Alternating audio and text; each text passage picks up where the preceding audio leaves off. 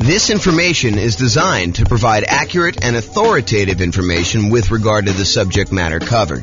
It is offered with the understanding that the presenters are not engaged in rendering legal, accounting, or other professional services.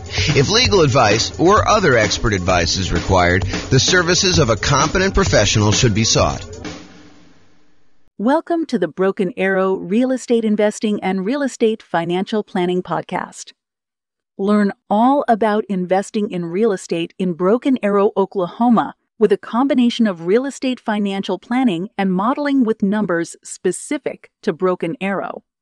Plus, syndicated, more generalized recordings of live and pre-recorded real estate investing classes.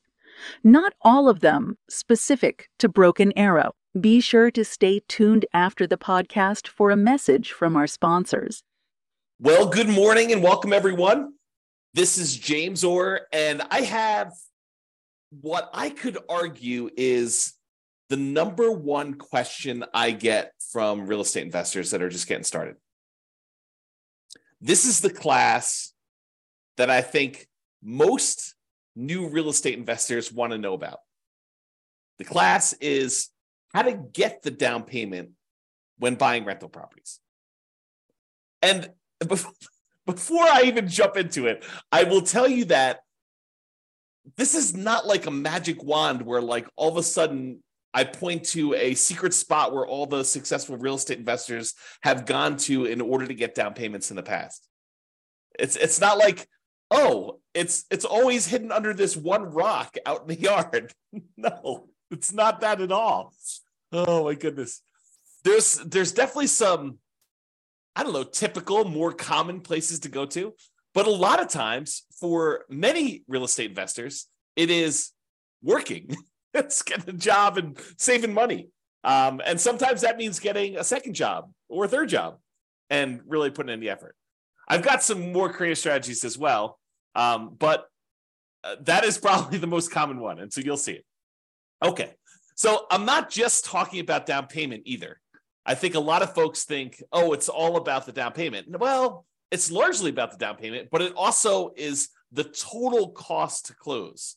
So your down payment plus your closing costs, if you're going to buy down the interest rate in the loan, you're doing that, plus all those extra fees you have for when you're buying a property. Like, it's the whole thing.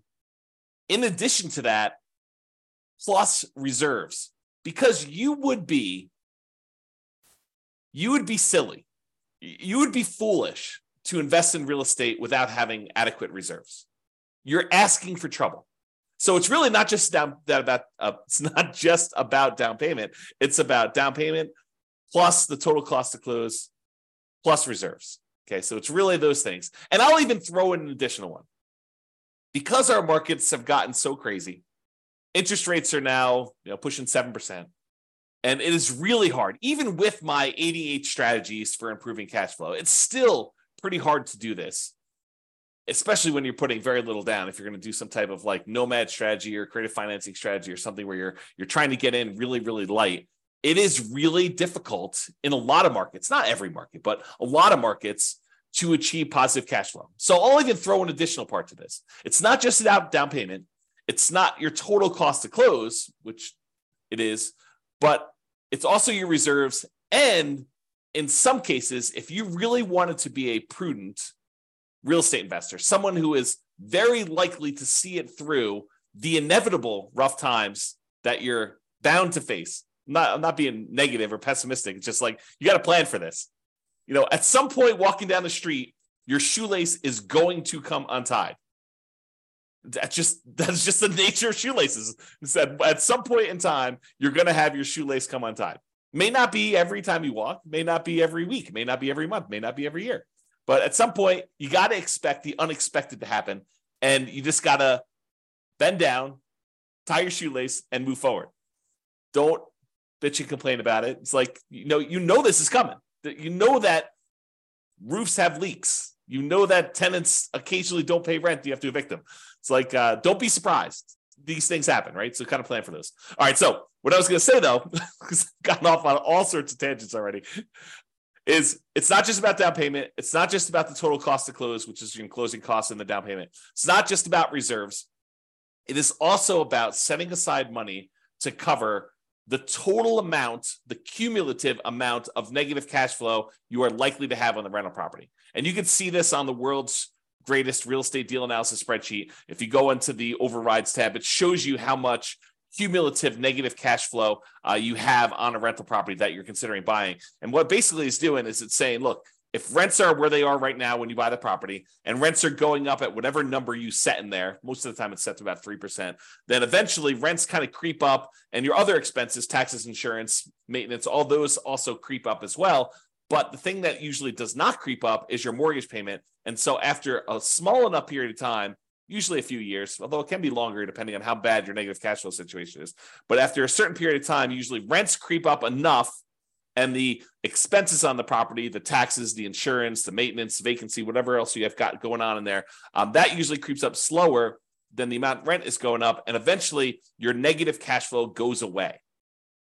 So if rents are kind of creeping up slowly over time due to inflation, then usually the amount of negative cash flow you have eventually goes to zero. So for example, let's say you bought a property and had negative $200 a month cash flow. And the next year, rents went up by $50. And so the next year, I'm oversimplifying, but next year you only have $150 a month negative cash flow. And then the year after that, rents go up another $50. And that year you have negative $100 a month. And the year after that, rents go up another $50 and you only have $50 negative cash flow. And then the year after that, you have break-even cash flow because rents went up another $50. So you could actually sum up, $200 a month times 12 months, about $2,400. The next year, it's about $150 a month negative cash flow times 12 months, which is about $1,800.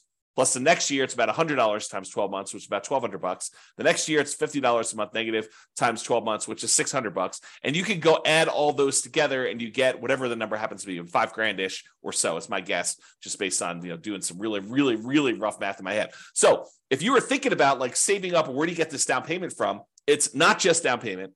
It's the total cost to close, which includes your closing costs and your down payment, plus setting aside an adequate amount for reserves, 6 months of reserves, 12 months of reserves, whatever you believe in. If you're doing something really, really safe and secure, like a savings account, or if you're doing, I'm going to take this money or part of this money and invest in the stock market.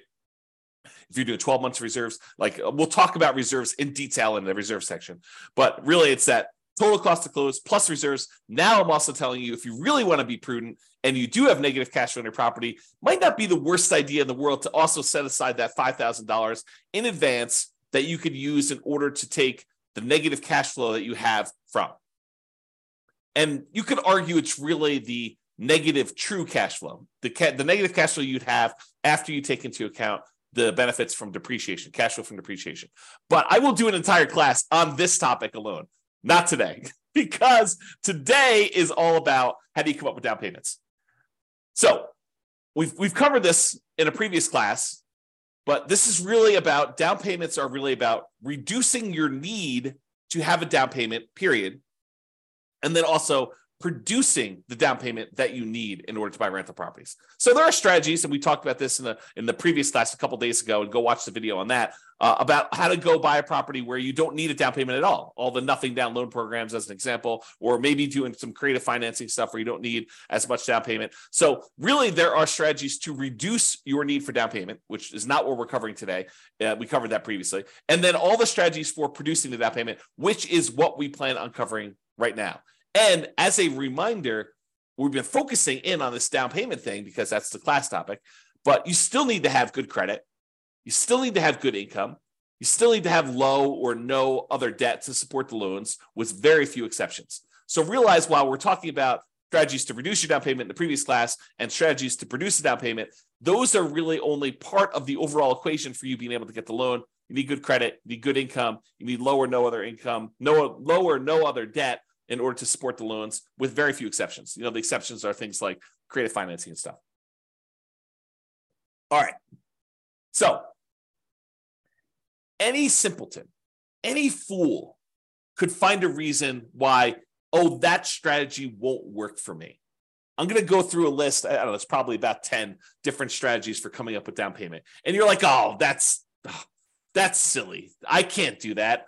I don't live in a city where that's even possible, or I don't have the ability to do that, or I'm already working 60 hours a week, or, input whatever reason, your excuse for not doing the things that I'm going to suggest you're doing. Any fool, any simpleton can come up with a reason why that will not work for you. But it is a sign of your intelligence. It's a sign of your grit, of your resourcefulness, of your resolve to get it done no matter what comes up, to figure out a way to make the suggestions I am giving to you apply to your very specific situation. To take the general idea and say, well, that's not exactly my situation, but I could sort of look at my whatever it is like that, and I could make that work, and I could use that as a way to get some or all of my down payment. Okay. With that being said, here's the list. And this is the whole list, but I've got slides for the overwhelming majority of these. And in my opinion, these are in the order of the worst, do not use this sort of strategy, to the best, which is sort of like probably my favorite. And you could argue, this one's probably a little bit higher than this one in certain situations, or this one's a little higher than this one. But overall, I'm going to tell you the list of different ways to come up with down payments, the sources of down payments, and I'm going to give you my least favorite, the one that I probably hope and wish and pray that you do not use first. And then I'll go down the list and you can decide what you want to use from the list. Okay, so the first one is investment cards. And I use that in quotes because what I'm really talking about are credit cards. Now, I don't have a separate slide on this, and it is not something I would normally recommend, but I have personally used this strategy before, and I know a lot of other real estate investors have used this strategy, and it's probably a pretty risky strategy, but this is the basic idea. You could, in theory, and in practicality, but it's hard to do in practicality, you could use your credit card in order to go buy a property. If you have a big enough credit line, you could actually buy your property with the credit card, which is what I did, but I'm not suggesting you do that. You could, in a more creative way, use your credit card in order to come up with a down payment for a property. And I'll show you the kind of workaround for this, because it might be really, really hard for you to, write yourself a check from the credit card. Use your credit line and then deposit that in your bank account, let it season for however long the lender requires that you season that down payment money before you could actually use it to do it. But then your balance on your credit card is really high, and the monthly payment on that credit card is really high. So you got to still be able to qualify for buying the property with this extra balance on there. So it's really difficult to do. But one way that you could do it without having to write yourself a check and do that is, if you think about it, you have your normal living expenses. And you could, not that I'm recommending you do this, but you could decide to put all of your living expenses, every time you go get gas or groceries or whatever it is, on the credit card, and save the cash that you would otherwise be using to pay for those things. Keep that in the savings account that you plan to use for your down payment, and slowly over a month or 2 or 3 or 6, use your credit card to pay all of your personal expenses. And even as I say this, I'm cringing telling you this. But again, we're starting with the worst strategy, okay? But you could go ahead and put all of your personal expenses and all your bills and everything else on your credit card. Let your credit card balance sort of build up. Let your savings of the money that you would otherwise normally spend on all this other stuff kind of build up, and then use that savings account money in order to put a down payment on a property in order to do that. And I will tell you, this is my least favorite strategy. I'm reluctantly even telling you about it because I do not recommend it. Okay, that being said, the next one of all the worst strategies you could possibly do, oh my gosh, because the credit card one was not bad enough. This is the next best one step up from using your credit cards. Oh my goodness. The next step up from using your credit cards is, if you have other rental properties and the tenants have given you security deposits, and in your state or your city, because there are probably laws for both, you are allowed to do this, because in some you are not allowed to do this. I'll give you an example here when we get to the slide. You could use the security deposits from your tenants to be able to go ahead and use that as a down payment to buy your next property. Again, not my favorite strategy. It is the second worst on the list, but in some really unusual cases, if you're short $1,000, $2,000, $10,000, and you have that sitting in a security deposit account, and the deal of a lifetime comes along, and you have other reserves that are much more painful for you to get at. There's a whole bunch of like caveats I'm adding to this, right? I'm trying to paint a situation where I could sort of, in my mind, justify doing this. I personally have never done this, but you could go ahead and justify. I've done the credit card one, but I've not done the security deposit one. But you could justify taking some security deposits and utilizing that as down payments. We'll talk about that as a strategy. The next worst one, like slightly less worse than the security deposits and better than investment credit cards, is maintenance reserves. So as you own a bunch of rental properties, you should be setting aside money for maintenance on the properties. You know it's coming. We talked about this at the beginning. I mean, you know roofs are going to go bad. You know that you're going to need a plumber at some point. You know that you're going to need to replace flooring. You know you're going to need to upgrade a kitchen at some point in time. You know the HVAC system is going to go, the AC unit, the furnace. You know all those things are the water heater. All those things are going to go out at some point. And so you should be, like we do in deal analysis, you should be setting aside money each month to plan for those maintenance reserves. And sometimes you get lucky where you'll have a tenant that's lived in a property for 10 years and, knock on wood, nothing breaks.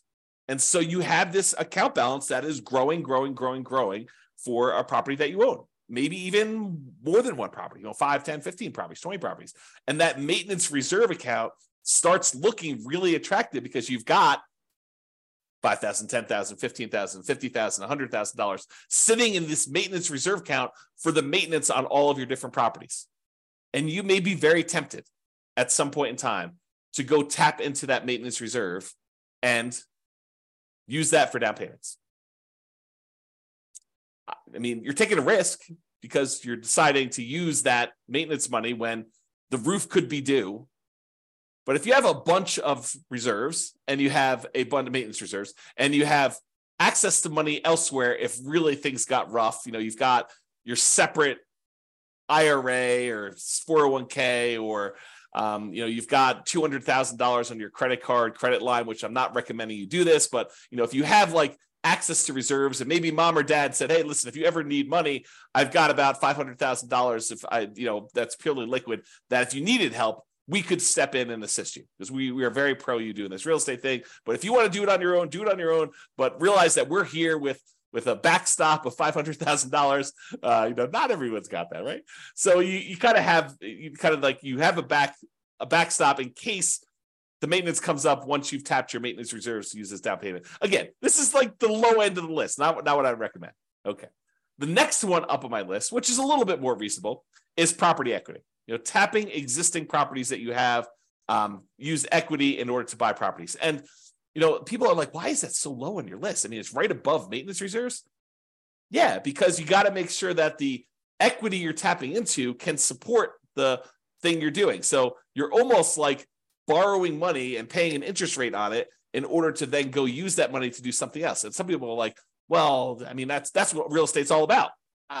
Maybe. Yeah, I'm not so sure, but we can definitely debate that another day. So I'll go into using property equity to do that. The next one is depreciation.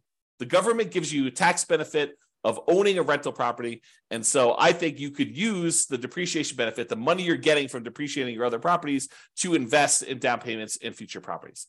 And we'll talk a little bit about that.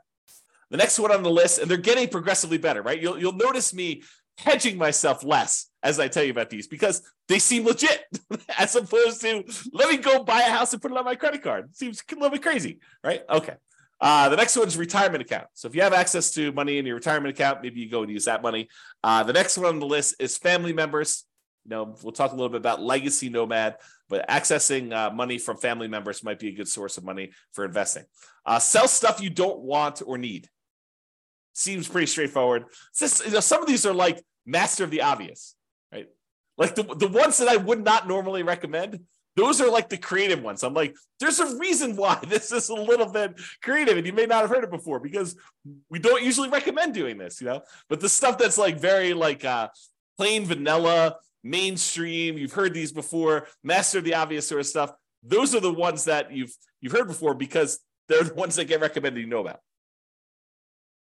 And then, as if master of the obvious wasn't a good enough kind of thing for sell stuff you don't need or want, saving money. That's the next one on the list.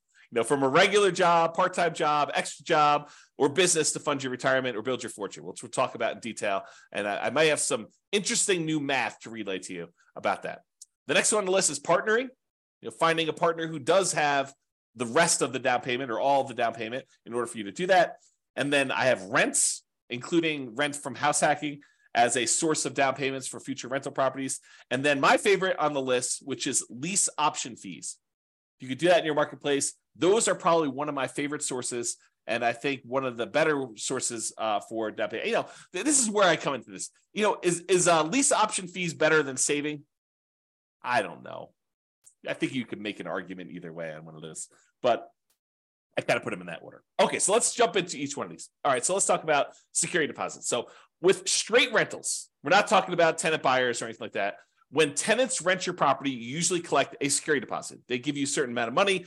In most markets, in normal times, we would set that money aside and hold it for them, that if they turn the property in worse condition or they don't pay their rent or something like that, we could then use that security deposit to make ourselves whole for the things that they were unable to fix. Or, kind of like if they ditch out on us, they disappear, then we will have some money to kind of to be secure, to be made whole for doing that. Okay. These are not tenant buyer option fees. We'll talk about using lease options later. And with lease options, a lot of times the tenant buyer, a tenant who's also going to be buying the property later using an option or a purchase contract, a lot of times they will give us an option fee, non-refundable option fee in most cases, and that money we could use. So we're not talking about that. We're talking about security deposits. They're different. Okay. But as far as security deposits go, in some states, you are unable to touch this money. It must be held in a trust account. So for example, in Colorado, you do not need to hold this money in a separate trust or escrow account if you are not a real estate licensee. If you do not have a real estate brokerage license, you do not need to hold it in a separate trust account. So it's a little bit flexible there if you wanted to tap into it. You do need to find out what the laws are in your own marketplace. Check with your attorney, find out for the laws in your marketplace, because in your marketplace, they may require that you do it. Like, for example, here in Colorado, if you have a real estate license, you must use a trust account. You cannot keep this money in just a regular bank account. You must keep it in a special trust account, not just a bank account that you've designated as a trust account. It's a special type of account that you get from the bank called a trust account, even for your own rental properties, even if you only have one rental property and you're not managing it. So you must, if you are a licensee in Colorado, must use a trust account, even for your own rentals. And even if it's only one rental, and if you're managing other people's rentals, you definitely need to use trust account. And honestly, if you're collecting any type of upfront money in any other business and you happen to have a real estate license in Colorado, you are supposed to keep that money in a trust account. So if you are a contractor and you're doing any type of contractor work and someone gives you money for buying materials or whatever else you're doing, you're supposed to actually keep that money in a trust account, because your license actually requires that you do, even if it's not for your real estate business. And this may be brand new information to some people out there who are doing fix and flips or contractor work on the side, or, they kind of got that and they happen to get their real estate license so that they can get, the real estate commissions or do deals a little bit cheaper or whatever, or access to the MLS so they can go look at properties. If you happen to have a real estate license, you're supposed to keep all that in there. So go talk to your attorney and verify that for you. Okay. So you could use these security deposits that the tenant gives you temporarily for down payments. In theory, if you think about this, and these rules vary a little bit market to market, but in Colorado, I'm pretty sure you have to return the security deposit within 60 days. I don't do my own property management. So if you're wondering, why doesn't James know this? I don't do my own property management. I hire a company to do it. But my understanding is that you need to return the security deposit within 60 days. So if you think about it, the tenant gives you 60 days notice, 60 days before their lease expires, that they're not planning on renewing their lease. So you start marketing the property 60 days before their lease expires. Ideally, you find a tenant to replace them in the 60-day period before their lease expires, that they will then, the new tenant will then go into the property, within a day or two of them actually exiting the property on their lease. Okay. So in theory, the new tenant should give you a security deposit before the old tenant even leaves. So if you think about it, in most cases, you won't ever be without a security deposit, right? Because the new tenant is giving you a security deposit before the old tenant even leaves. And then when the old tenant leaves, you have 60 days to give them their security deposit back minus whatever expenses that they had on the property that was damages on the property or things like that. Okay. So you should not have a period of time, if you're doing property management correctly, starting way early, getting notice early, putting the tenant in there, and then doing the work that you're supposed to in order to get the tenant out. You shouldn't have a period where you don't have a security deposit. So you could, in theory, use this money for down payments and without having a lot of risk. But I do think it's not prudent for you to use security deposits. That's why it's the lowest on the list. Well, second lowest on the list of credit cards for doing this, okay? You still need to be able to return the security deposit when the tenant moves out. Make sure you have a plan to replace that. It's kind of one of my notes here. And if you're hiring a property manager, if you're not doing property management yourself, they will likely be holding the security deposits. And so this option will not be available to you at all because they're the ones holding the security deposit. You're not going to be able to tap into it. Okay, so we covered security deposits. Let's talk about maintenance reserves. We recommend you set aside money for maintenance on your rental properties. This should be obvious. I mean, we talk about it during deal analysis. We talk about it during capital expense class. All these different times we talk about having maintenance money set aside for your rental property. You should be saving this money in some type of account, letting it accumulate so that when you do have maintenance issues come up, you have the money to go in there and use that. But you could temporarily use this money as down payments. You've been saving up down payments using traditional savings, and you're very close. But the deal that you really, really want just came on the market, and you're $5,000 short. And you have, $50,000 in credit line in your credit card, and maybe $100,000 in your retirement account. So you have money elsewhere that you could use, but it's painful money to get at. And you've got this money sitting in your maintenance account that is not being used. You could temporarily, I think, tap into the maintenance money that you've set aside, knowing full well that if a real maintenance issue came by, you have your credit card, you have your retirement accounts, you could ask mom and dad, you have some other sources. But this is a way for you to, for a very brief period of time, you should not live in a state where your maintenance reserve is zero because you're constantly spending it on down payments. But you could temporarily do that, in my opinion. You decide whatever's right for you. You still need that money set aside for repairs. Another reason why new construction, lower repair need properties, because everything is brand new, everything's at the beginning of their life cycle, might be slightly better, especially for nomads early on, because you're less likely to need that repair money, and you can get your reserves and your maintenance reserves kind of can build up over time. So this is sort of like a plus in the column of buying new construction properties, as an example. All right, so that's maintenance reserves. Property equity. Oh, I just made a mess. Whoops.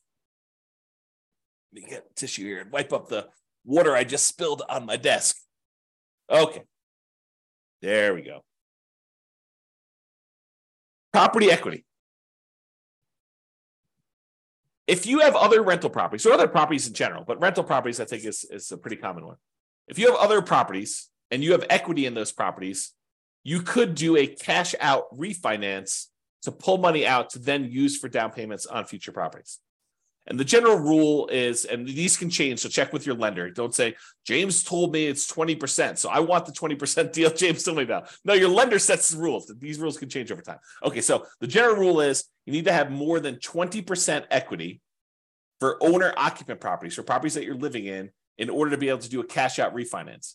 So if you don't have at least 26%, probably like 1% for some closing costs, the fee for doing the cash out refi, and 5% to basically pull out, you may not want to even bother. Are you going to do a cash out refinance for 1% of the property? Probably not. You're going to do a cash out refinance for 2%. I mean, even 5% seems a little bit low, but if you start building up some significant equities in properties, you owe 50% loan to value and you can go all the way up to 80%. That seems pretty significant where you might want to tap into that to be able to do it. So for owner occupant properties, you could borrow up to 80% loan to value. You have to have greater than 20% equity if you think about it that way. Or for investment properties, when you're doing cash out refinances, usually it is up to 75% loan to value with 25% of equity. So you can borrow up to 75% of the value of the property. So if you already owe 50%, you're going to do a cash out refinance, you could borrow between 50 and 75. A lot of times you're redoing the whole loan unless you do a HELOC, but you'll access that money by doing it. Now realize, if you're borrowing, especially when you're borrowing smaller and smaller amounts, the cost to access this money could be very high compared to the amount of money you're getting out. And I'll try to give you an example of this. So imagine for a minute that you have an owner-occupant property that you're living in, and you have let's use actual numbers. So it's a $100,000 property, try to make the math easy for you, and you owe $75,000 on it now. Okay, so you owe $75,000 on a property that's worth $100,000. You could technically do a cash out refinance and get up to 80% loan to value, which means you could borrow up to 80%. So there's about $5,000 of equity that you could tap into. But what does it cost you in order to access that $5,000? Well, you'd have to refinance the entire loan. The $75,000 loan would go away and you'd get a new $80,000 loan. Well, what might it cost you to do an $80,000 refinance? Maybe a point. It could be, flat fees. It could be, $800, $1,200, $1,500, depending on which lender you're using. But a lot of times the lenders will say, the rate for doing this loan is whatever it is, 7.5% for cash out refinance, because the rates are usually a little higher, but it might be 7.5% interest rate if you pay a point. If you choose not to pay a point, it could be 7.875 or 7.625. It could be a slightly higher interest rate if you choose not to pay a point. But what is a point? How much does a point cost? Well, a point is 1% of the loan amount. And so if you're doing an $80,000 loan, 1 point of that, if my math is right, 10% would be $8,000. So 1 point would be $800. So it might cost you $800 to do a loan to get $5,000 out. And you're not even getting the $5,000 because that $800 needs to come from that. So you now just paid $800 to get $4,200. As a percentage, $800 in expenses to get at $4,200 is really high. I don't know exactly what that is, but it's probably, 8 times 5 is 4,000. So that's probably in the little less than 20% range. So you're paying a 20% fee in order to get access to that money, which is why I think you need to have a larger amount of equity to make this worthwhile. Okay. Talk to your lender. They can walk you through that math.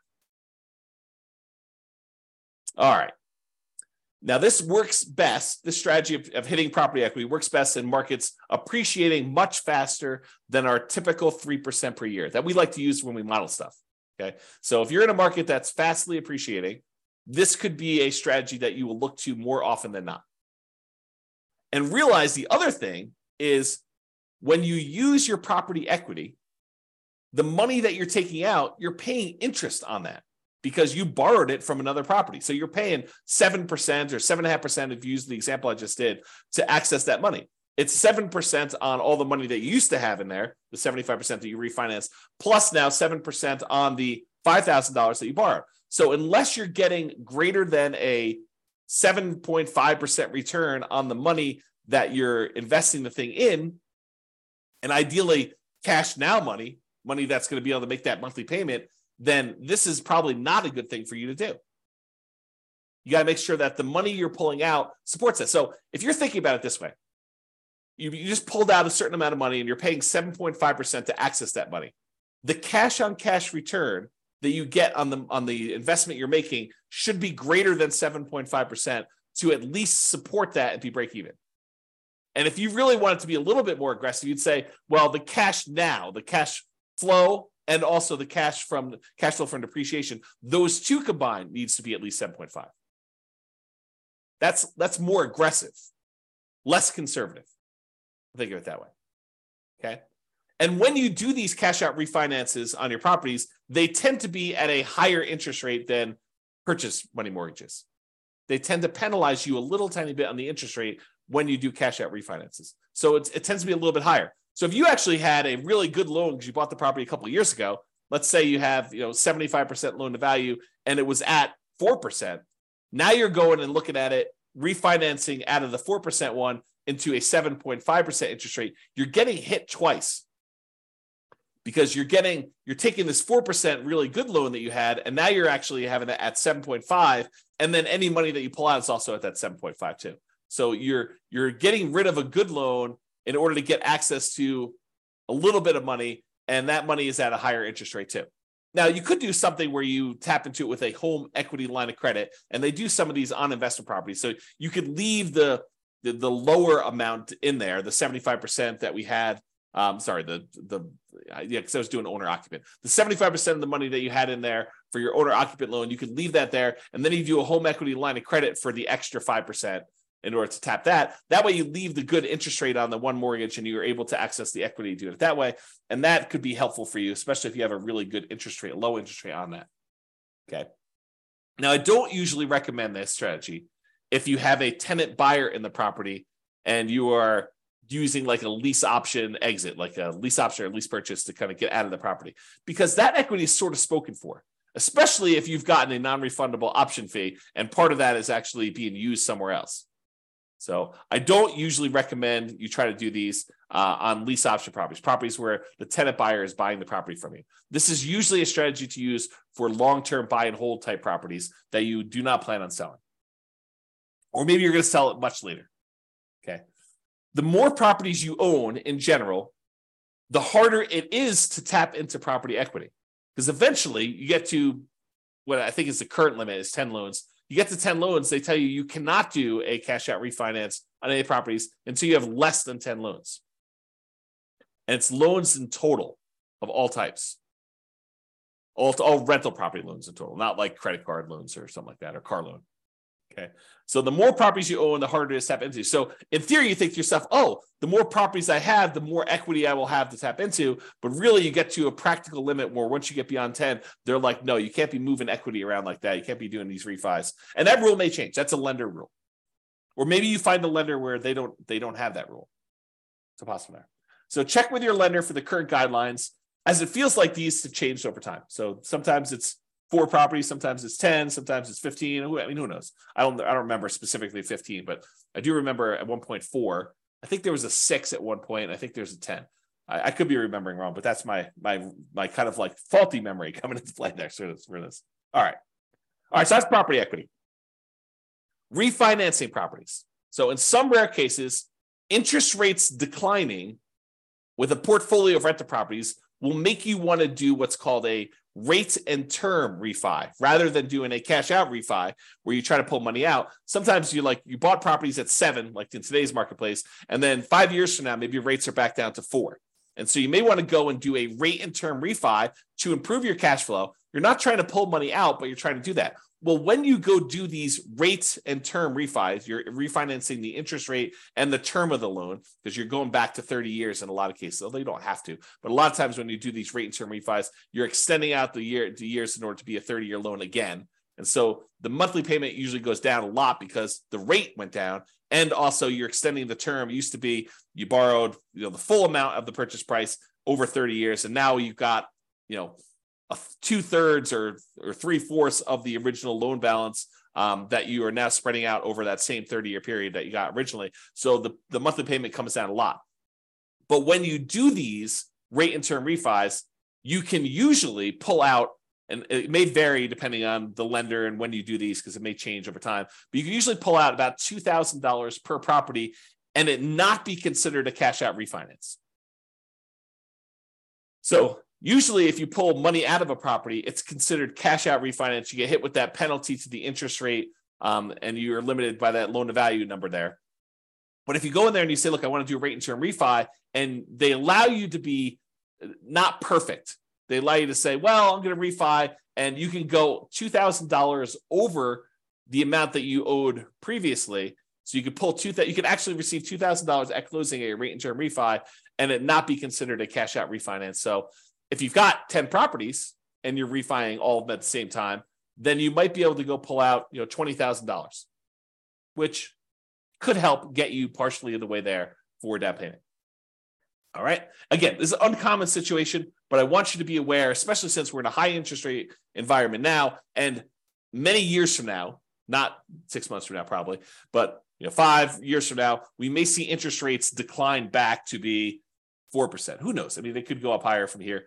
No one really knows. But if they do come down, remember, James told me that when I do this rate and term refi, I should talk to my lender about pulling a little bit of cash out, not a cash out refinance, but a rate and term refi where I have a little bit of money coming back to me at closing. All right, that's refinancing rental properties. All right, let's talk about borrowing money for down payments. It could be tricky to get a lender to go along with this if it's a loan, as compared to a gift, okay? But you could go and you could borrow money for a down payment from some source, okay? Making the house pay enough to cover the payment on the borrowing money. So we talked about this when I told you, you got to make sure that the money that you're using, the money that you borrowed to invest in something else, make sure that pays enough so that you can pay the debt on the old property. And when you do your deal analysis, it's going to say you've got a, whatever it is, 5% cash on cash return. Realize if you borrowed that money from somewhere, that you may not really have a 5% cash on cash return. If you look at your overall picture, you may have just got a 0% net return because the money that you're getting a return on now needs to go and pay the other properties extra payment that you've increased. So just realize that. So in some ways, you could structure deals where you have interest accruing.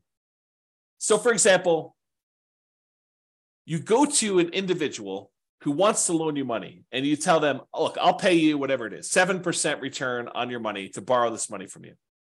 However, I want the interest to accrue and I will pay you in full, plus all the interest that is due, plus compounding interest. I will pay that to you in full in 5 years. So right now, you don't have any monthly payment going on for that loan, but that balance on that loan is increasing. Now, why would a person who is loaning you the money be willing to say, okay, we'll let the interest accrue? Well, one example could be is if they have a retirement account where they're not seeing the monthly payment anyway. It's not like they get the payment and they can go spend that. The money is just, the balance in their account is just growing, even if the monthly payment is going in there. So does it make that much of a difference for them if the money comes in monthly or if it comes in after 5 years in this one big chunk or they get paid back in full?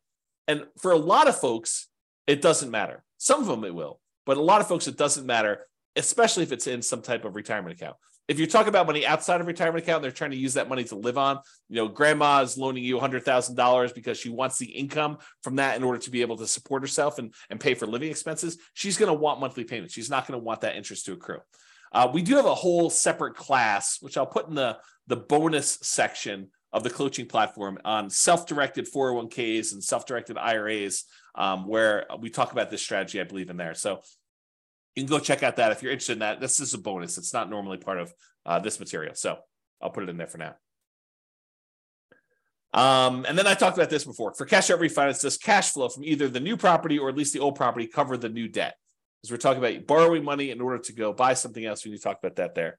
And there's probably an entirely separate program coming for should I sell or refi my property? It's probably a totally independent, completely different from this coaching program on how to buy rental properties in the next 90 days when prices are high and interest rates are high and rents are lagging.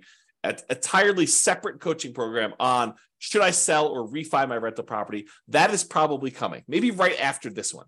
After I get done recording all the content for this particular coaching program, maybe I'll go on to that one because there's a whole different set of problems and discussions and applications and software and thinking about what you do. Should you sell your property? Should you refi your property? So stay tuned if that's of interest to you. Okay, let's talk about depreciation. Depreciation could be thought of in two ways.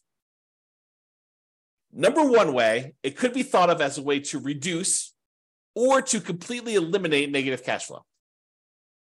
If you had negative $50 a month in cash flow on a property, but then when you thought about the benefits you get from owning a rental property, the tax benefits you get from owning a rental property, and you realize that you're saving $150 a month in taxes by owning this particular rental property, which is probably not abnormal for a normal rental property, normal price range. They vary depending on price. But if you think about it, you're getting $150 benefit back in your taxes that if you wanted to, you could go down to your job and say, hey, change my exemptions so that you're taking less out of my paycheck, because at the end of the year, I know I'm getting this amount back on my tax return because I'm getting this depreciation benefit on my rental properties. They would then go and adjust your exemptions, which means that they would take less out of your taxes at work, which means that you'd get more from your paychecks, whatever that is, weekly or biweekly or monthly, which means that you would actually see cash flow, improved money in your bank account by not having to pay those taxes each pay period. So what you thought was a negative $50 a month by owning the rental property, when you combine that negative $50 a month from the cash flow portion of it with an extra $150 positive from the cash flow from depreciation, now you're net together positive $100 a month. When you combine cash flow and the cash flow from depreciation, we call that true cash flow because it takes into account the tax benefits as well. And with that, you are positive 100. So depreciation could reduce, in this case, or completely eliminate negative cash flow. If you had $150 a month of negative cash flow and you got $150 in cash flow from depreciation, those offset. That is now completely eliminated. If you have $300 a month in negative cash flow and you have $150 in cash flow from depreciation, well, it offsets 150 of that 300 and you're left with still $150 negative, so you've reduced it. Okay, this tends to be how I usually talk about it for deal analysis, especially for nomads. And when you're living in the property as an owner-occupant, you do not get depreciation. Depreciation is only on rental properties, but when you convert a property that you are living into an investment property, then you get to take depreciation on that, and that starts. So it doesn't count while you're living in the property, unless you've got roommates. Your roommates are paying you, and then go talk to your tax advisor about how you can offset some of that with depreciation, not all of it. But this tends to be how I discuss this when I talk about deal analysis, especially for nomads. However, it could be a totally different strategy. You could think of this in a totally different way. Instead of taking that $150 a month you are getting from cash flow from depreciation, you could say, hey, I'm not thinking of that as offsetting or improving on my cash flow. What I'm thinking about that is at the end of the year, I'm going to get $150 times 12 months or $1,800 if my math is right. I'm going to get $1,800 at the end of the year, which I could think of as forced savings toward my down payment on my next property. Right? Instead of thinking of it as monthly to offset cash flow, improve cash flow, you could actually think of it as a forced savings account, which at the end of the year, you get that amount back that you can then use to do down payment. So if you've got 5 rentals and you're getting $1,800 per rental to do that, if my math is right, that's like $9,000. So you can think of that as getting $9,000 back at the end of the year that you could then use as down payments to purchase something else. Okay. So yeah, think about it that way. So if you're like the type of person who has a hard time saving money, first of all, that's a skill you should work on. But if you're still working on that skill and you're not quite there yet, this could be a strategy to help you save money in a forced way. You could use it as at the end of the year, I collect this big chunk of depreciation as a rebate on your taxes rather than the cash flow monthly to do that. Okay. All right. I think I covered this already. You don't get depreciation on a property unless it is a rental property. You cannot do this on your owner occupant. And I did talk to your tax advisor if you're getting roommates while you're living in a property. Oh, I will make one other note here because it is time sensitive. So depending on when you're listening to this, this may no longer apply to you. But as of right now, this is March 15th of 2023. As of right now, this year, you can get what's called bonus depreciation. And I'll give you the briefest of explanations because we're talking about depreciation, but I need to do a whole separate class on this. So the idea is this. Typically, when you get depreciation on a rental property, they take the value of the property, not the land. They exclude the land completely. But they take the value of the buildings of the property, and they depreciate that for residential property over 27 and a half years. So the amount of depreciation you get is static. It's fixed. Okay. They take the value of the buildings, they divide by 27 and a half, and that is the amount of depreciation you get over that time period. So 27 and a half years. However, the government allows you to do two different things right now. One thing is you can itemize through a engineering study the different lifespans of different components of your property. So instead of taking the entire building and saying everything is one homogeneous mass, and I'm going to take the depreciation over the entire 27.5 years. If you hire an engineer to come in and do a study for you, they could say, hey, look, the carpets only have a lifespan of whatever it is. I don't know these from memory, but let's say it's 5 years. They can say the carpets have a lifespan of 5 years and they're worth X number of dollars. And so you can depreciate the carpets over 5 years instead of 27.5 years. So really you're carving out part of the overall building and you're speeding up how fast you can take depreciation on certain parts. And so you could do that with flooring, you could do that with kitchen cabinets, maybe you could do that with roofs or windows or whatever else you want to do. The engineering study is what goes and does this, and I'm not an expert on that part, but they can go ahead and take all those things and they can speed up how fast you can collect that depreciation in such a way that what used to be over 27.5 years, you'd take $150 a month for the entire period. Now you might be able to take $600 a month for the first 5 years, and then $400 a month for the next 5 years after that. And then after that, it might go down below the 150, but then it's only $75 a month for the next whatever that is. I can't do the math in my head, 17.5 years, whatever it is. Okay. So what you do is you don't change how much depreciation you get. You change when you can take it. You kind of move it up, you compress time, and you get a little bit there. So that's the idea of getting an engineering study and doing kind of like this, I'm forgetting the term for it, but it's this accelerated depreciation. Maybe that's what it is. It's accelerated depreciation. There's a second type though as well. And my understanding is right now, temporarily in the tax code, this year you could take 80% of the bonus depreciation. So you can even compress time even more and get a certain amount of depreciation really far up front and get this significant amount this year as a bonus depreciation. So this year, my understanding is it's 80%. Next year, it's 60%. The year after that, it's 40%. The year after that, it's 20%. And then it goes back down to zero. And they may come back in and change the tax law. This has come back in to the tax law, gone out in different forms, slight variations of it. So this is coming, gone into the tax code over time. It seems to be an incentive they use in order to kind of stimulate the economy. But it goes away. This is 80% in 2023, 60% in 2024, 40% in 2025, 20% in 2026, and then zero in 2027. I think that's the math. You can go check with your tax advisor to understand this, but you can get this bonus depreciation and get a lot more depreciation benefit in year one as a bonus than it is over that period of time. That's my understanding. Again, as a layman, I'm not a tax professional. This is not what I do for a living, but that's my understanding of how the bonus depreciation works. And it's for a limited time. So if you buy properties this year, you get the 80% bonus. If you buy it next year, you can only get a 60%. If you only get a 40%, you only get 20%, you only get a zero. But you can still do that accelerated depreciation thing where you hire the engineering study. That still exists. That's not going away, as far as I know.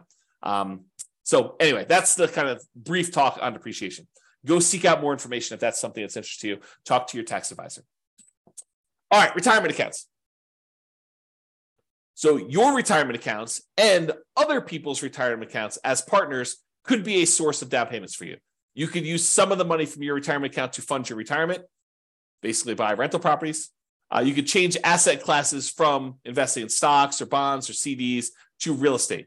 Many cases, you will need to change your retirement account from a traditional brokerage-held retirement account to a self-directed retirement account in order to be able to use your own, or if someone else is using their money, they would need to have probably a self-directed IRA or self-directed 401k or some other type of account like that in order to be able to invest in your deals, to be able to make a loan to you in order for you to invest that way.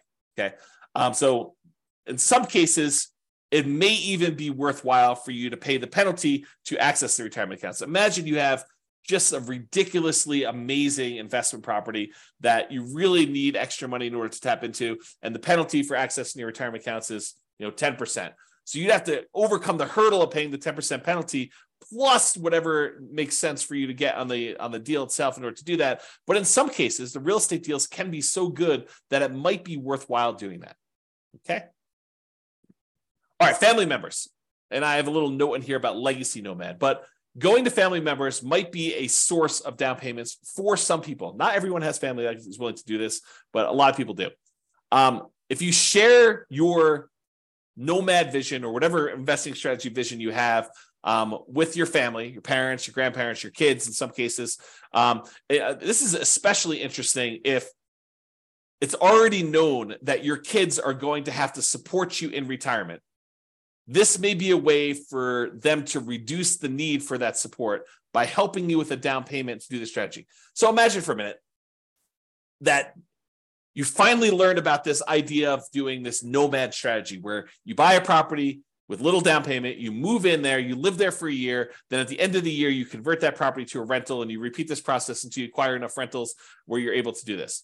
Well, if your kids know that they're going to need to support you in retirement anyway, and you come to them and say, look, I have $10,000 in savings. I'm going to need $25,000 total in order to be able to buy this particular property, to move in, live there for a year, and then I plan on converting it to a rental property.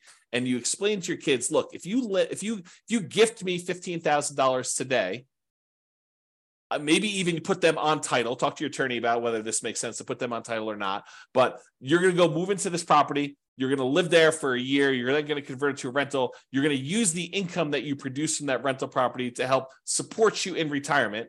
And then when you pass on, they will inherit this rental property. They may say, that sounds like a pretty good deal. Here's $15,000 today, and hopefully I won't have to support you as much in the future.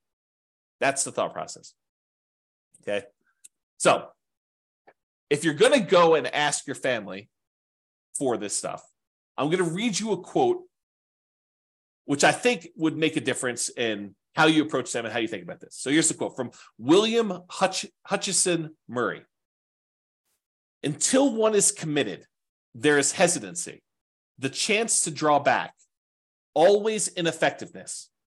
Concerning all acts of initiative and creation, there is one elementary truth, that ignorance of which kills countless ideas and splendid plans. That the moment one definitely commits oneself, then providence moves too.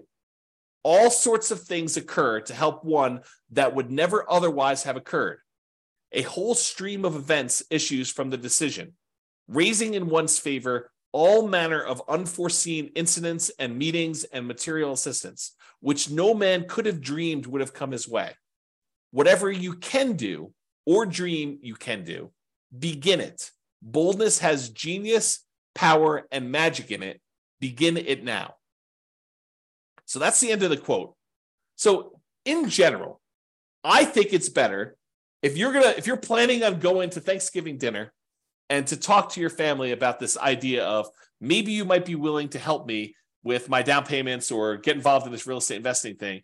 If you don't show up unprepared, having done zero work, if you've been doing stuff for 6 months before Thanksgiving dinner, going to see properties, saving money yourself, improving on your credit, learning how to manage properties, learning about the strategy, doing all the things that you are supposed to do as if they are going to say yes at the Thanksgiving table, even if they say no.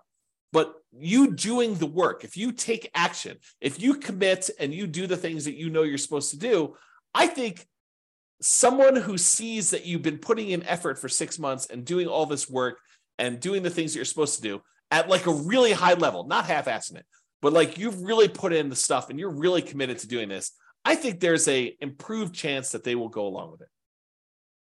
Okay.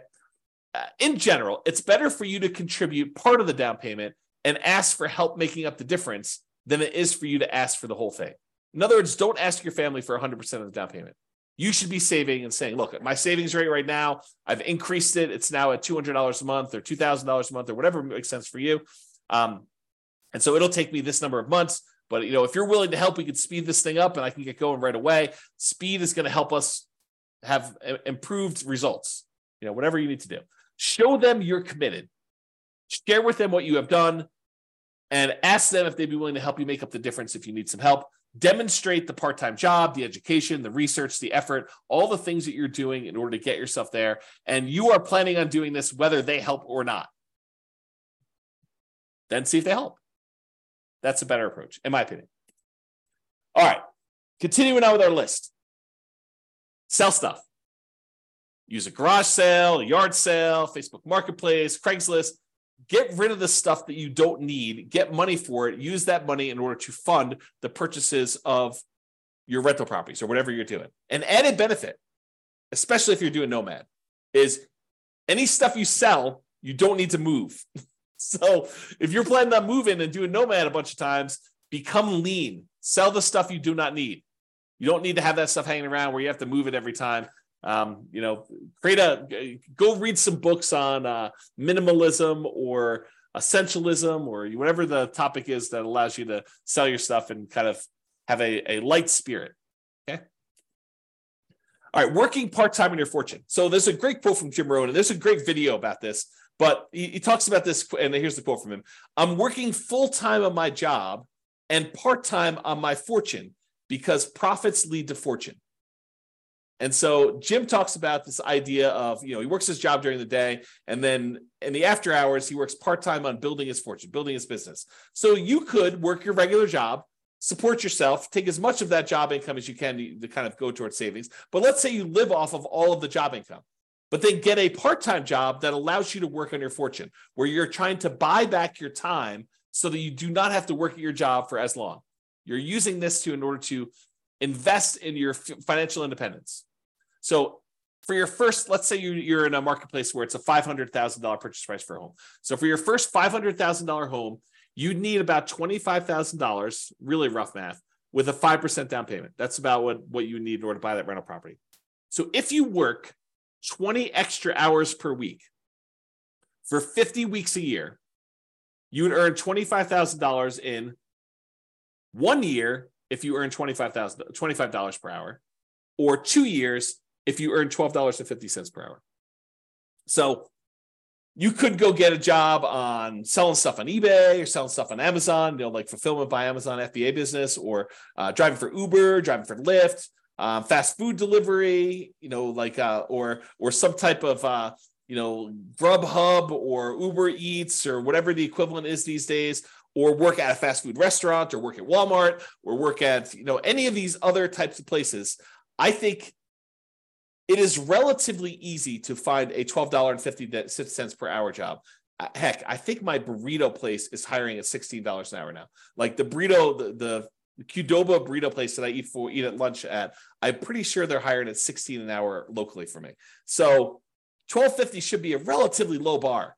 And with some tips, if you're willing to do like fast food or drive and do like Uber Eats or something like that, I bet you can get pretty close to $25 an hour. So if you're willing to work 20 extra hours a week towards your fortune, imagine driving for Uber Eats. You listen to real estate investing podcast episodes, right? Doing this, so you're learning and you're working and these extra hours, and you're putting in the extra time in order to provide better for your family and for yourself, and to become financially independent early and not have to work your job that maybe you love or maybe you hate for quite as long. If you work this 20 hours a week for 50 weeks a year to earn $25,000 in 1 year, you might be able to do it if you're earning $25 an hour. In 2 years, if you're earning $12.50 an hour. So it doesn't seem unreasonable. Or instead of doing 5% down, if you do 3% down, you'd only need $15,000 for your first home. If you work 20 hours a week at $15 an hour, you'd need to work 50 weeks to jumpstart your fortune. Okay, so about a year to do that if you're doing 3% down. Or maybe you're willing to go buy your first property as a nomad or house hacker in a rural area around where you live, and you just convert this extra labor to commute time. Maybe you need to commute a little bit longer, but you're willing to do that so you can get a nothing down USDA loan, as an example. Different strategies. Once you have your first house, you could use that house to fund future down payments, or you could continue to work part-time building your fortune. So you don't even need to do this for the entire time. If you do, it's great. I mean, it helps you get there. But you could, as a totally different strategy, which we'll cover, you could decide to have the house, the first house you buy, contribute toward building your fortune. You could use that house as the source of future down payments, which I'll talk about. Okay. So would you be willing to work 15 to 20 hours a week on your fortune if you knew your part-time business would make more than your job income within a few years? It's a question you need to ask yourself. It's different for everybody. I used to include this chart in a class. I think it's in the class I used to teach when I used to talk about the Fixer Upper Nomad class. But I had this chart where I figured out how much you were making for each rental property that you bought. And it varies a little bit market to market, but basically in most markets, it's about a little earlier, a little less earlier, a little bit more later, but on average over an entire life holding this rental property, it usually works out to be about $30,000 per year per property that you make. And a lot of folks, when they want to do fix and flips, a lot of them have this threshold where they say, I want to make $30,000 per flip. Some people are willing to make a lot less. Some people want to make a lot more. But I think I hear a number a lot, $30,000 per flip, as a reasonable number. So if you think about this, if you do a fix and flip and you're making $30,000, that's like trading dollars for hours. You're doing labor in order to make that $30,000. Where you go buy a rental property, you make $30,000 per year per rental you own. Just by owning the rental property, from appreciation and debt pay down and cash flow from depreciation, the overall return you're making is in excess of $30,000 over the life of that loan, life of that property. Okay, so if you think about that, you'd rather own 5, 10 rental properties where you're each making $30,000 a year than to have to do the labor of fixing and flipping every single year in order to earn each one $30,000. Okay.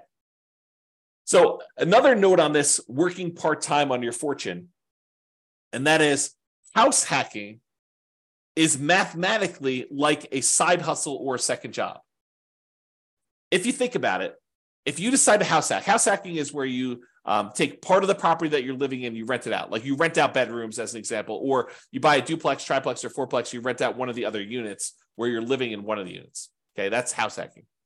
So if you think about house hacking though, house hacking is like having a side hustle or second job. Because if you imagine you rent out a bedroom and you're collecting $600 a month for that bedroom, or whatever rent is for a bedroom in your marketplace, you're getting $600 a month. That's like having a $600 a month job, mathematically. So if you were making, $20 an hour, $20, is that like working 30 hours for the month? So it's almost like working 7.5 hours a week. You rent out 2 bedrooms, that's like working 15 hours a week. Not bad. At $20 an hour for having roommates. So you could think of house hacking as mathematically like a side hustle or a second job.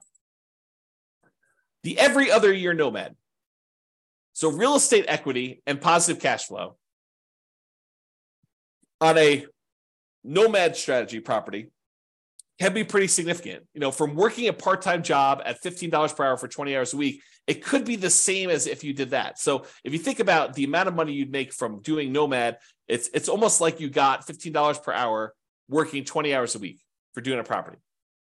And if you did this using like not lease option exits, and if you were saving that money, you could buy a nomad property every 2 years. I think we did the math for that. $15 per hour working 20 hours a week is about $25,000 every 2 years, plus some padding on there. So you could buy a replacement property, and then you're getting like the benefit of you going out and working another job yourself from the property itself. So you buy a property, it's like you doing that for the first year, manual labor. You do it again for the next 2 years in order to acquire the next property, but then it's almost as if 2 of you are working in parallel. And then when you do the third one, it's like 3 of you working in parallel. 1 of you do a manual labor, and then the 2 rental properties doing that. So you probably need to work your regular job in order to qualify for your loans and to pay your living expenses, but this money accumulates over time, and this part-time job is money you can invest in your fortune over time. All right, fixer-uppers. Now, it might be hard if you don't have the money to do the fix-up. Got to work through that challenge. But it is starting a fixer-upper business. It's like starting a side business to do this. Sweat equity, you do all the work yourself.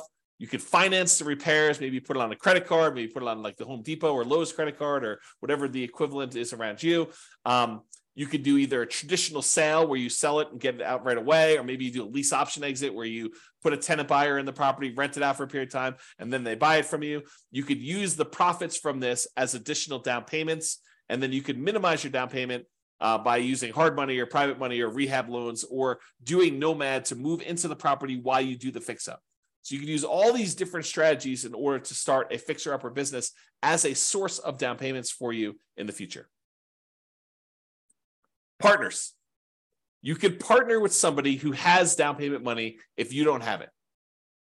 You provide the deal, you do all the work, you, the partner, or something else gets the loan. So either You get the loan, the partner gets the loan, or you form another LLC, or you bring in a third-party person who actually gets the loan for you. So you could do all this different stuff in order to structure these partnerships, but they could be sources of down payments for you as well. There are plenty of people out there, if you find amazing deals, that are willing to invest in real estate. All right, getting toward the end of this list, rents from existing rental properties. Use the cash flow on your current rentals to help fund payments for future properties. House hacking and getting roommates to help offset your current housing expenses can also be the source of down payments for this. So remember, house hacking is mathematically like getting a side hustle or an additional job. You just use the money from anything you're house hacking with in your current property you're living in, plus any of the rents you've got coming in from any of your rental properties that contributes, raises your savings rate so that you can end up acquiring properties faster and faster over time. If you've seen me do a lot of this analysis, you'll notice a lot of times saving for the first property is the longest period of time. Then once you get that first property, the period to save for the next one tends to get sped up a little bit because you've got extra income coming in from this rental property to help offset that. All right, lease option fees. So this is like the pinnacle. This is the one that I think is probably the best. And I think we've hinted at this a little bit throughout today, but basically if you find a person who wants to rent the property from you, but then the ability to buy it from you at some point in the future, what we might call a tenant buyer. Usually we would call this generically like a rent to own program, where someone is renting the property with the intention of buying it from you at some point in the future. Maybe you structure that as a lease with an option for them to buy it, or what we'd call a lease option, or maybe you want to structure it as a lease with a purchase contract for them to purchase the property, which we'd call a lease purchase. But the idea is that you find a tenant buyer, a tenant who's going to become the buyer from you, to put into the property, who lives there for 6 months, a year, 2 years, 3 years, 5 years, whatever time period it takes in order for them to be able to qualify and buy the property. You could structure these in such a way that they give you a non-refundable option fee, and it's completely negotiable. It could be refundable, but in most cases, it's a non-refundable option fee for them to be able to buy the property. And it's also very negotiable as to how this applies, but in most cases, we would apply whatever option fee they give us toward them purchasing the property. So you're taking some money from them that counts as their down payments when they go to buy the property, and then they're moving in or living in the property as a renter for a year or 2 or 3. And then at some point in the future, they go get a traditional loan from a lender and they buy the property with traditional financing. They cash you out. They are now the owner. The amount of money they gave you as an option fee, it does apply to their purchase. You just got some of your profit up front early on, and then they're able to buy the property. You get the rest of your profit when they close. Okay. So if you think about this, if you're doing the nomad strategy or you're house hacking and you're trying to buy a property, trying to go buy, your next property, and they're requiring you put up 5% down. Well, if the property you're currently living in that you plan on converting to a rental, if you say, look, instead of converting this to a rental, I'm going to try to find a tenant buyer who wants to ultimately rent this property and then eventually buy it from me. And I will say to them, look, I will allow you to rent to own this property, lease option, lease purchase, whatever makes sense. And I will allow you to do that, but I need a 5% non-refundable option fee from you, which will count towards you purchasing the property when you go to buy it, but it's non-refundable if you don't, your choice. I require a 5% non-refundable option fee. Then when they give you the option fee, you can use that option fee in order to use as a down payment to purchase your next property. So the option fee you received from the tenant buyer is the same money that you use as a down payment to purchase your next property. So basically, the previous house is funding the purchase of the next house. Does that make sense? Okay. So we have an entire class on this, and I wrote a book on this subject. The strategy is called, the class title and the subsequent book title is How to Acquire a Multi-Million-Dollar Real Estate Portfolio Starting with Just $3,000. And the idea was you buy a house with nothing down or 1% down, but you could do like a USDA house where you buy some property with nothing down. Then you live there for a year. Then you find a tenant buyer who wants to lease option or lease purchase that property, and they give you 5% down as an option fee. You take that 5% down, you use that to buy your next property. Now you have a tenant buyer in this one. Then you live in the property with the 5% down from the option fee for the next year. Then you convert that one to another tenant buyer. They give you another 5% down, different tenant buyer gives you another 5% down. And then you repeat this process until you acquire a portfolio of rental properties. At some point, the tenant buyer who was in one of the earlier properties is going to cash you out. They're going to buy the property. And at that point, you usually make another profit. You make more than the 5% they gave you down. And you're making a little bit of cash flow in the meantime on the rental properties. But then that big chunk of money you use, you can then use that to help offset the down payments you need on future properties. And eventually you get to the point where enough of these are popping and you've got enough extra money where you can then start buying, in addition to the ones that you're nomading into with 5% down using the option fees, you could buy additional 20% down or 25% down rentals at the same time. Because eventually some of these previous properties, the tenant buyer decides to buy the property from you and they do that. So there's an entire class on that. I'll put it in the bonus section. I think that's where I put it for you to go watch and to learn more about that particular strategy. If you can't find it, drop me an email. Okay. But that's the basic idea is you use lease option fees in order to source the down payments. Now you say to me, James, I can't get a tenant buyer to give me 5% down. Okay. So maybe you need to save up 1% and get 4% from them. Well, I can't get them to give me any more than 3%. Okay. You need to do the work to save up the 2% and then get the tenant buyer when they can give you 3% and that'll supplement it. So you can't get the full 5%, then work around it. Do something else to provide part of the down payment yourself. In some cases, you're going to get more than you need. You're going to get 6%, 7%. It depends. Or hold out until you get 5%. If they're like if the person who comes to you says, look, I only have $5,000. Okay, you're not qualified to buy this house. You don't have to. The first person that comes along does not need to be the one that you do this with. You might need to market your property for a month or 2 months or 3 months or 6 months or wherever long it takes in order to find someone who has the amount of money that you can use in order to buy the next property. Okay, so just realize that might work that way, which leads me to my next thing, which is my second to last slide. You may need to combine several strategies. You decide to do a 15% down non-owner occupant loan, an investment type loan. Maybe you're able to find a tenant buyer with 5% down. Maybe you're able to partner with your realtor to get 3 to 5% down from them to kind of get them to contribute. And maybe you need to save up 5 to 8% down yourself for part-time work. So you don't need to do all of it from one source. You don't need to sell enough stuff to get 15% down. You don't need to work a job where you do 15% down all yourself. Some of these things can kind of be combined into multiple strategies. All right. In conclusion, so this is the class, right? This is the one where I get the most questions about, how do I come up with down payments to my rental properties? This is it. This is all the stuff.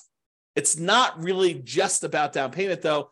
It's really total cost to close, your closing costs, the down payment, any reserves, any kind of escrows you need to have, and your own personal reserves if you're buying rental properties for being a prudent investor. 6 months reserves, 12 months reserves, depending on what you're doing. Plus, we talked a little bit earlier about this idea of any cumulative negative cash flow if you happen to be in a market where you're doing that.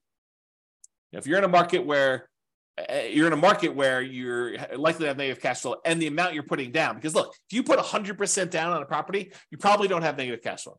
So it's a combination not just of, the market, it's the market with the down payment that you want to use, right?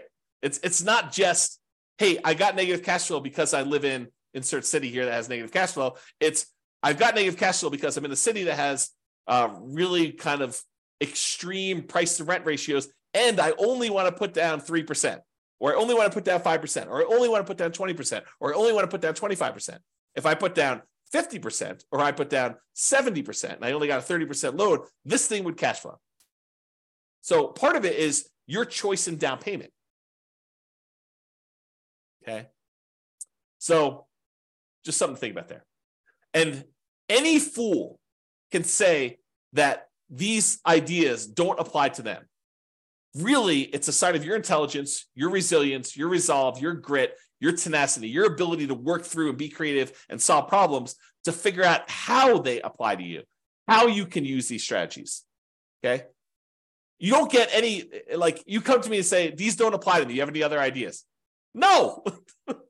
I mean, I might have other ideas, but no, I don't have any other ideas. You tell me, look, I could sort of twist this one and make this one work and do this. I may be like, hey, by the way, you could also do this little twist to that too. Part of it is you being creative and applying it to you. For down payments in general, we've discussed in a previous class, it's about reducing the need for down payment in some cases. And as we discussed in this class in detail, it's about producing the down payment you need. Utilize a strategy or strategies that make sense for you and your particular goals. And that is all I got. So hope you enjoyed that class. This has been James Orr. Bye-bye for now. With home prices up, mortgage interest rates up, and rents up, but not quite enough to counteract the higher prices and interest rates, cash flow on rental properties in Broken Arrow is harder than ever. Book a call with the Real Estate Financial Planner to apply our proprietary 88 strategies to improve cash flow on your rentals. See the show notes for a link to schedule your call and improve your cash flow today. If you're a real estate agent, lender, or professional in Broken Arrow that wants to help our real estate investor listeners, consider reaching out to learn about collaboration opportunities with this podcast. We'd love to add more value to our listeners by having you assist our investors buy, sell, and finance their real estate investments. See the show notes to schedule a call to discuss collaboration opportunities.